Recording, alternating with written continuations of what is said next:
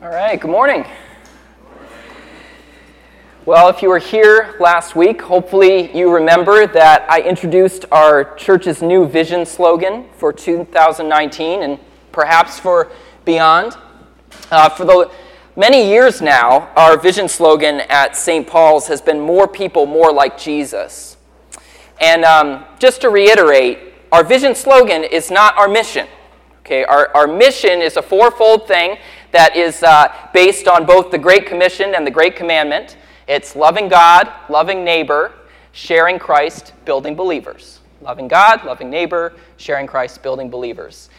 We believe that that is the mission that all of the church is called to. But for many years now, we've had this way of expressing what our vision is, what we hope to see. And it's been this phrase, more people, more like Jesus. And we still want to see more people becoming more like Jesus. Don't think that because we're changing this that we don't really want that. But going into 2019, Keith and I thought it would be good for us to have something new to remind us of what we're all about as a church and to focus our attention. And I was a little concerned that our old vision might send the wrong impression because it says more people in it, right? Which suggests that if we're not constantly seeing the church grow, that we're failing. And it also suggests that if we're more like Jesus, then that automatically is going to equate to more people coming. It's automatically going to equate to church growth. And the reality is that there are churches out there who aren't very faithful to the message of Jesus, sometimes, that grow like crazy. And on the other hand, there are churches sometimes that are very faithful to Jesus' teaching, but they're relatively small. And so we can't take size alone as an indication of whether we are being like Jesus. And so we thought we should have a vision slogan this year and in the future that doesn't imply that. So our vision slogan in 2019 is going to be something a little more fundamental than more people, more like Jesus. I announced it last week. It's just 3 words: truth, grace, life. And as I explained last week, I'm going to be doing a little bit of review because I know the sermon from last week actually didn't get recorded, so it was never online for anyone who wanted to catch up. So if you were here last week and some of this sounds repetitive, just bear with me. We'll get through it pretty quickly. But as I explained last week, the inspiration for this vision comes from John 1:14, which says of Jesus, "The Word became flesh and made his dwelling among us. We have seen his glory, the glory of the one and only, who came from the Father, full of what? Full of grace and truth." So Jesus came to earth full of grace and truth, and that means that we as a church community should also be filled with grace and truth. And last week, we talked about what it means when we as a church are filled with truth. And we identified 6 characteristics of being filled with truth. And I'm going to run through these really quick in case you missed it. To be filled with truth means to be able to see things as they actually are. To be filled with truth means to be able to tell it like it is, even if it's not popular. To be filled with truth means to be able to admit when we're not sure about something. It's not just arrogantly knowing everything or thinking that we know everything. It's being real about sometimes we don't know things. Sometimes we have to be honest about that. To be filled with truth means to be able to be honest about our own failures and shortcomings. To be filled with truth means having a commitment to facts rather than just feelings. We live in a culture right now that places an extreme amount of emphasis on feelings for determining what's true. And that leads to a lot of division and a lot of anger and tribalism. So we want to stay away from that. And to be filled with truth means to look to Jesus' teaching and example as our supreme authority. Jesus said, "I am the truth." Not just I know the truth, but I am the truth. And that means that if we want to know what's really true about who God is, about what's right and wrong, about what really matters, then we have to be in relationship with Jesus. We have to know Jesus.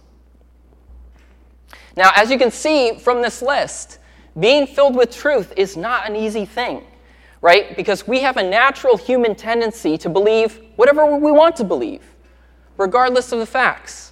We have a natural tendency to trust feelings more than facts. And we have a natural tendency to hide or deny our failures and our shortcomings. And that's why if we as a church are filled with truth, then it's going to be a powerful testimony to the power of God, because that's a rare thing. It's a very rare thing. And I believe that for some people, if they come into a community that truly is filled with truth, it's going to feel like a refreshing oasis. And my hope and prayer is that we can be that refreshing oasis for people. But truth doesn't always feel like a refreshing oasis. Okay, sometimes truth feels like a stormy sea that is going to engulf you and drown you. Truth can be terrifying. Truth can cut like a knife. And some of us actually spend years developing elaborate defense mechanisms to keep ourselves from letting in the truth, because we don't want to deal with it. You know, when we have a strong desire to view the world or ourselves in a particular way, and then truth gets in the way of that, then we can respond to that with denial or anger or offense. And that's why just being filled with truth is not enough. Like Jesus, we also need to be filled with this quality of grace. So what is grace? What does it look like to be filled with grace? That's what we're going to be talking about for the rest of this morning. The Greek word that gets translated as grace is this word charis. And if you look it up in a Greek lexicon, one of the definitions is this: goodwill, loving kindness, and favor. And I think that really hits the nail on the head there. To say that Jesus was full of grace is to say that he was filled with love toward humanity. He came with a desire to bless, not to curse. A desire to redeem, not to condemn. You know, just as the angels announced on the night that he was born, peace on earth, goodwill toward men. So, if you're taking notes, the first sign that we're filled with grace is this. It's simple. We desire to bless those within and outside of the church. We desire to bless those within and outside of the church. Now, I could have just said, we love those within and outside of the church. But I got more specific because I want to be very clear about what love is. I think deep down, we all know what love really is, but sometimes we have a hard time articulating it. And what love is it is an attitude that wills to bless another person. It is a desire to see another person be fully alive, to be joyful, to be at peace. And not just in a flimsy, oh, I hope the best for that person kind of way, but a deep longing that motivates us to act for their benefit. The kind of longing that feels joy when they feel joy, and feels pain when they're in pain. That's love. And the Bible tells us that if we don't have that attitude, if we don't have this attitude of love, this will to bless, then we don't have anything. Nothing of value at all. 1 Corinthians 13:2 says, "If I have the gift of prophecy and can fathom all mysteries and all knowledge, and if I have a faith that can move mountains, but have not love, I am nothing." And notice that includes if I can fathom all mysteries and all knowledge. In other words, if I could possess all truth, but have not grace, I am nothing. You know, last week we talked about the importance of seeing things as they actually are and telling it like it is and being committed to facts rather than feelings. And I stand by all that. But we have to know the reality is we could know everything. We could have the Bible memorized from cover to cover. But if we don't have love, if we don't actually will to bless other people, then we're just know-it-alls. And in God's eyes, we don't have anything, nothing of value. Without grace, truth becomes a weapon. It becomes something that we use to win arguments and feel superior to other people. It becomes a tool for humiliating and excluding and condemning. But when we're filled with grace, truth is something that we use to bless, right? We use the truth to free people from sin and evil and to bring hope and joy. We tell the truth not to wound, but to heal. But that's easier said than done, isn't it? Because people can be really annoying. Worse than that, people can be cruel, right? People can be selfish and bigoted and prideful and greedy and all the rest of those 7 deadly sins that we talked about in the fall. And that brings us to the second sign of being filled with grace, which is that we're a forgiving people. We are forgiving people. We're told in the Gospel of Matthew that Peter, one of the disciples, came to Jesus and he asked, "Lord, how many times shall I forgive my brother when he sins against me?" And Peter suggests, up to 7 times. And what you might not realize is that in those days, the rabbis used to talk about, well, how many times should you forgive a person if they wrong you? And they taught 3 times, that's a good cutoff. And so when Peter comes to Jesus and he says up to 7 times, he probably thinks he's being really generous. He thinks, oh, Jesus talks a lot about forgiveness, so I'll impress him right now. Up to 7 times? And he's probably thinking that Jesus will be like, oh, Peter, I'm so proud of you. You really get it, but 7 times, let's not get carried away. How about 5? 5's a good cutoff. But Jesus doesn't say that. He says, I tell you, not 7 times, 77 times. Now, what does that mean? Does that mean we should be keeping a log and once we get up into the 70s, we warn the person, hey, you're getting close? I don't think that's what Jesus meant. If it was what he meant, I'm sure most marriages wouldn't make it past the 5-year mark.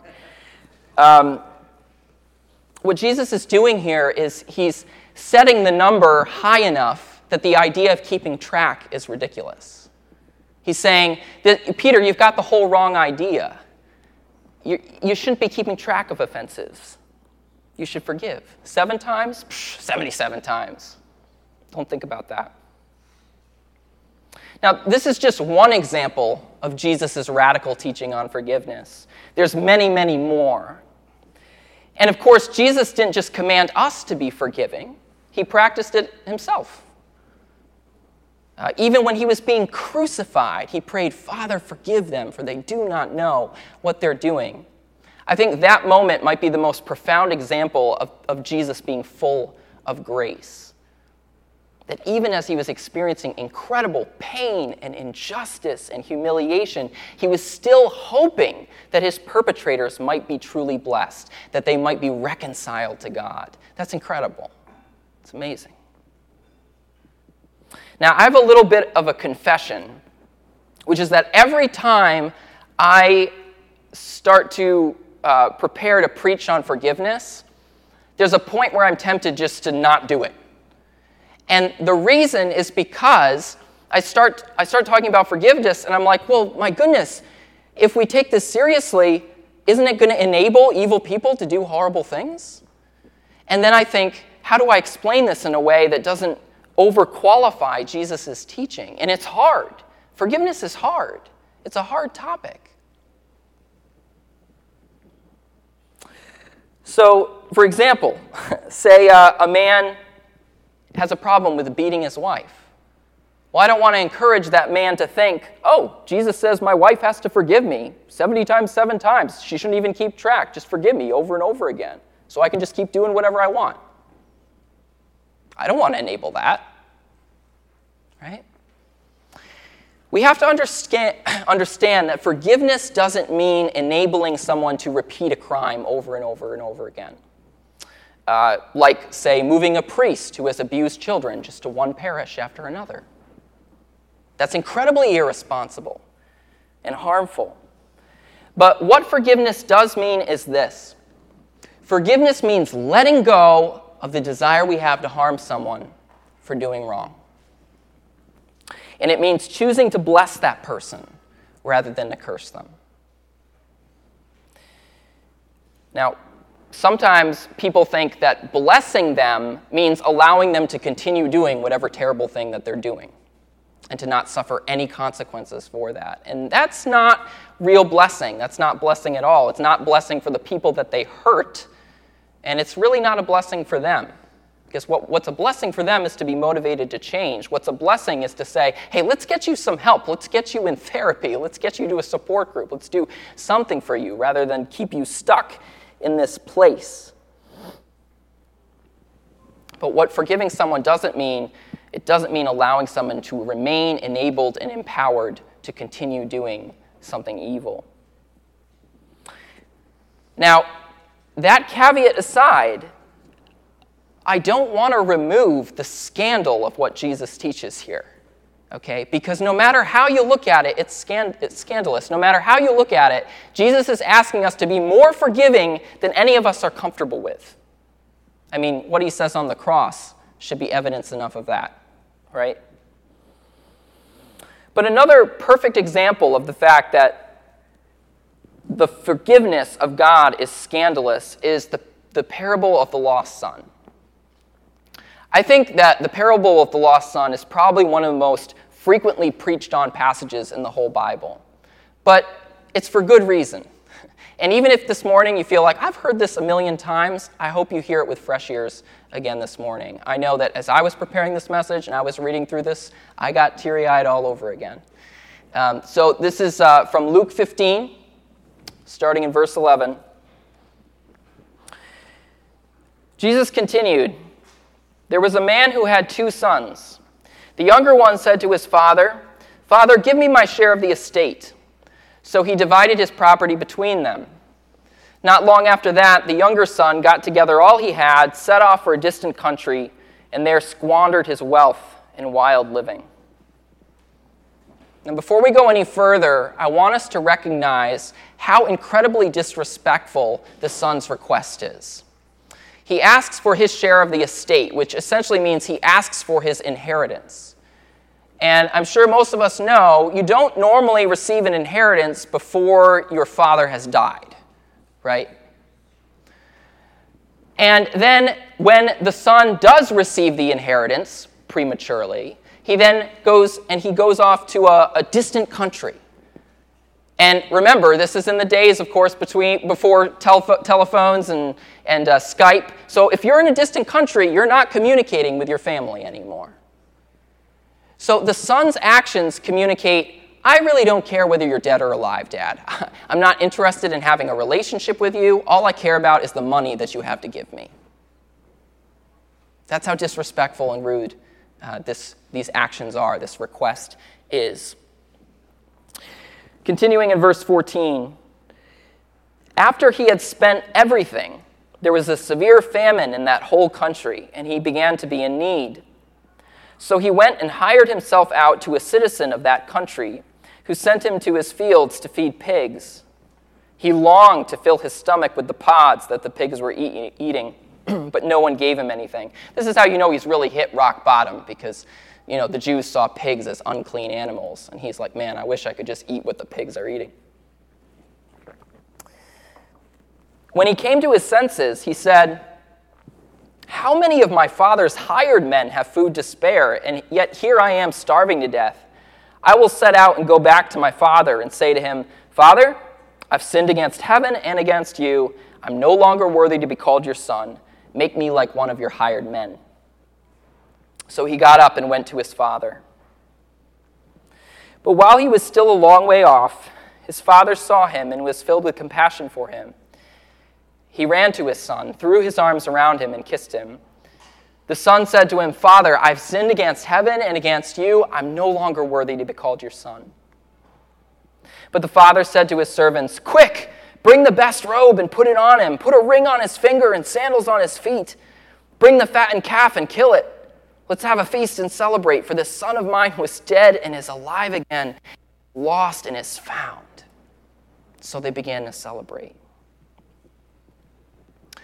I want us to take in this morning what Jesus is saying about the grace of God here. After saying to his father, essentially, "I don't care whether you live or die, I just want my money," the son goes, he wastes all of it in Vegas, or the ancient equivalent of Vegas. And it's not even until he hits rock bottom that out of necessity he goes, well, I better go back to my father. It's not like he thought, oh man, I really did wrong. I should go apologize to my father. No, he's starving. That's the thing that brings him home, right? It would be completely understandable if the father said when the son showed up, you know what, you treated me like I was dead, and now I'm going to treat you like you're dead. It would be completely understandable if he said, you did what? You wasted all of that money? All of the inheritance? You can't stay here. You think I'm going to support you?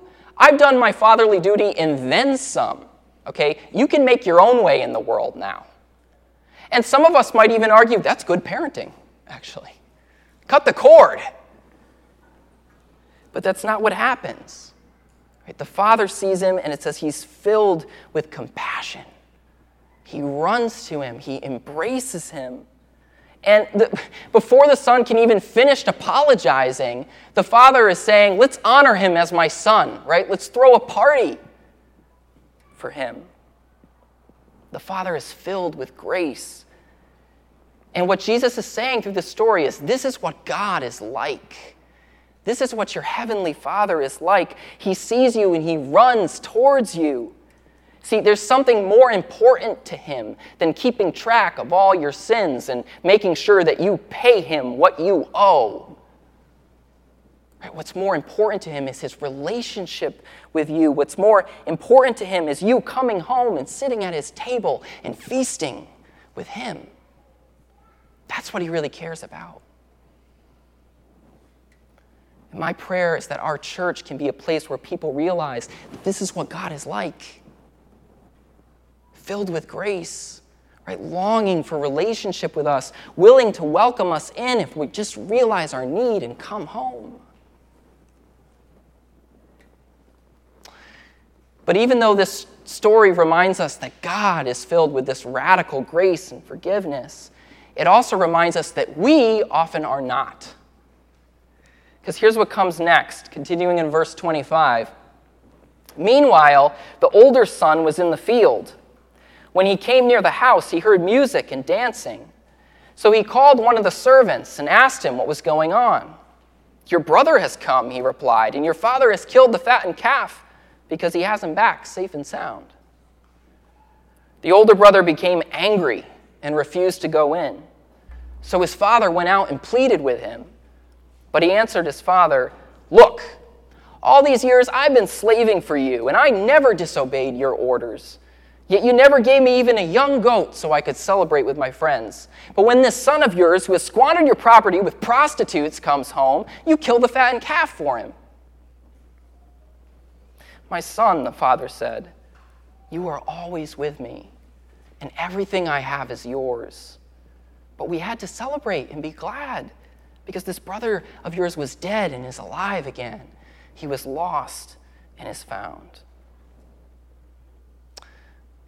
A lot of the time, we're like the older brother in the story. We're too upset by an offense to let it go. And even though God's willing to forgive, we're not. And we care more about punishing our brother than about welcoming him home. But if that's us, we need to hear the Father in this story pleading with us. Come into the party. Right? Don't stand outside pouting. Let it go. Refusing to forgive, that's not going to do you any good. It's just going to keep you from the fun. One reason that churches sometimes stop being any fun is because too many of us are like the older brother. Over time, we build up offenses with each other, and then we just can't let them go. And we feel like we can't enter the party if that person is there.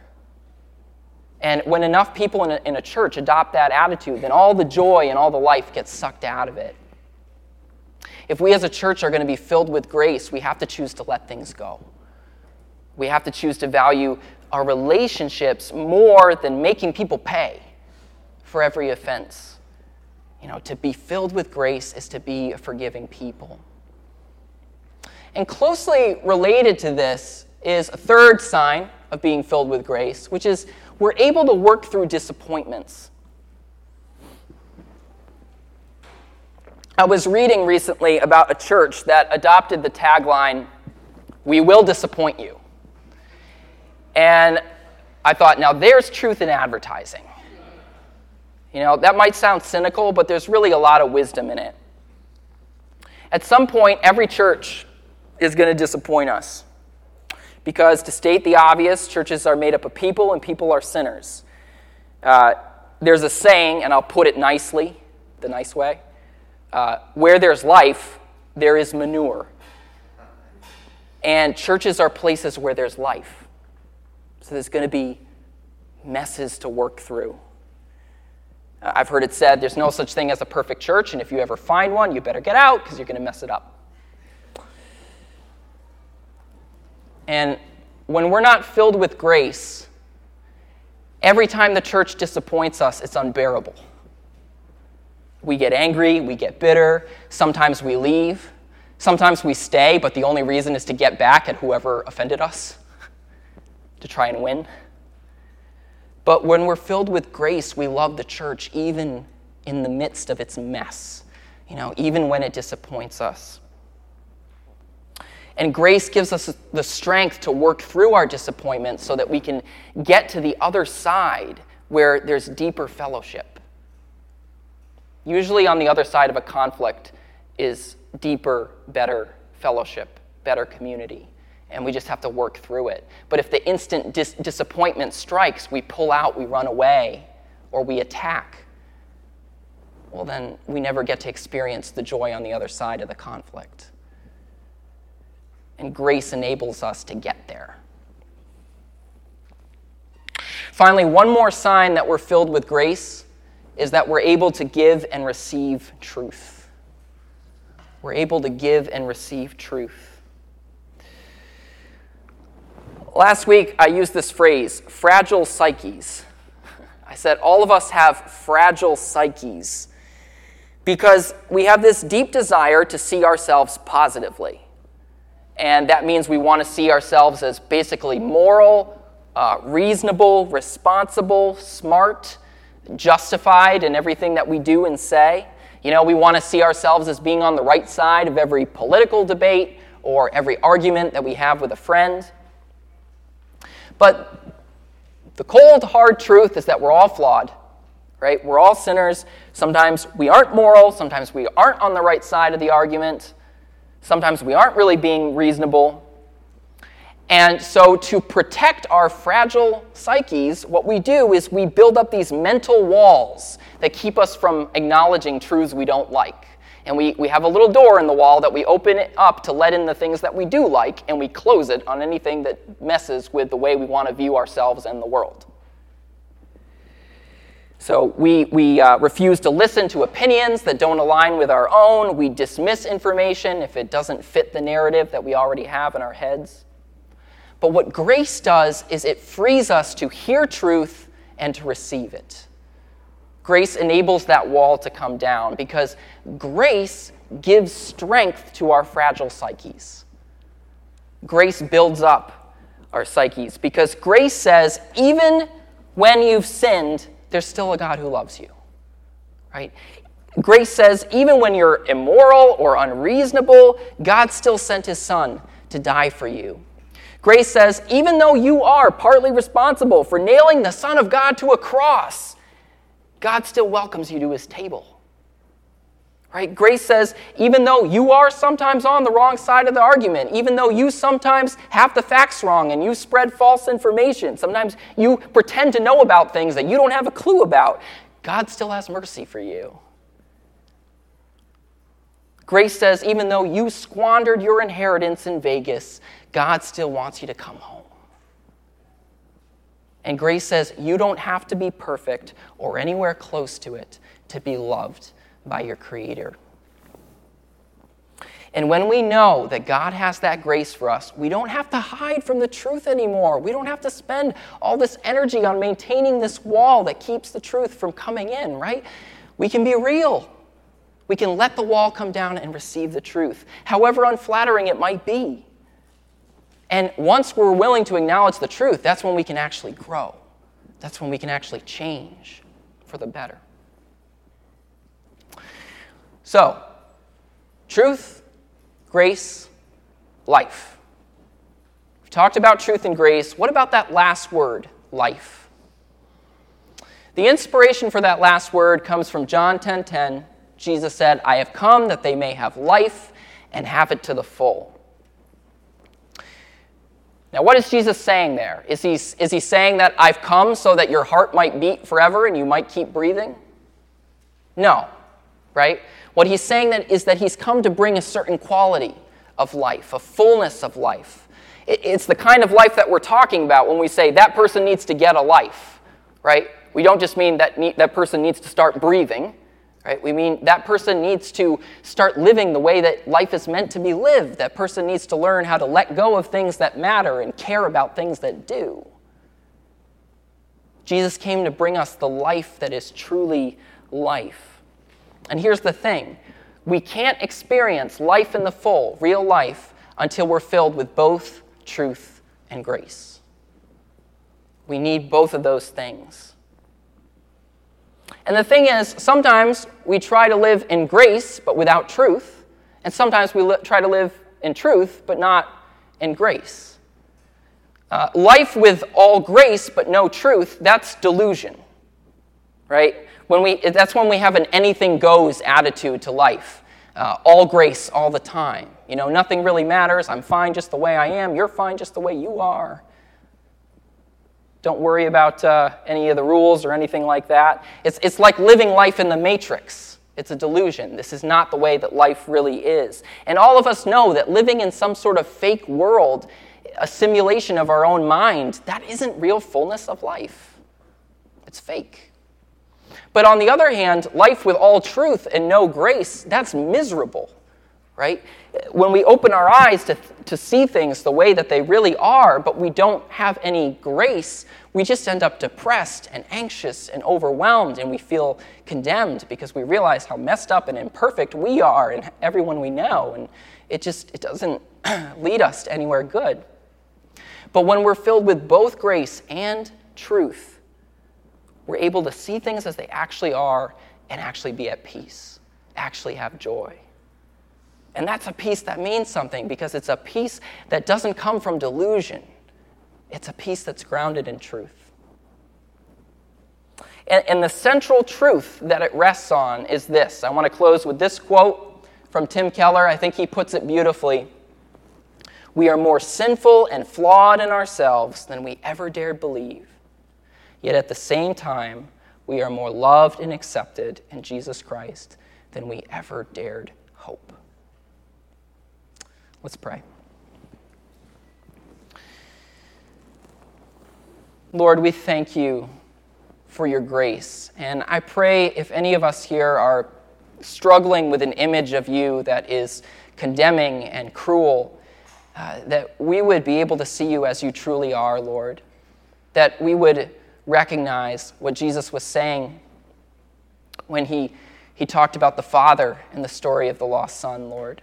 I pray that we would look at that Father and recognize this is what you are truly like. Lord, I pray that our church would be a place that is filled both with truth and grace, Lord, that we would have eyes that are willing to be open to the reality of everything going on in the world and in ourselves, that we would not hide from the truth, but seek it out. And in the midst of that truth, Lord, I pray that you would fill us with grace, Lord, the grace that recognizes that we are loved by you, in spite of all our failures, in spite of our failure to recognize the truth sometimes, Lord. And I pray, Lord, that as our community is a place that embodies both truth and grace, that we would be a picture of what real fullness of life looks like. And that many would be drawn, Lord, to participate in that fullness of life that comes through you. In Jesus' name, amen.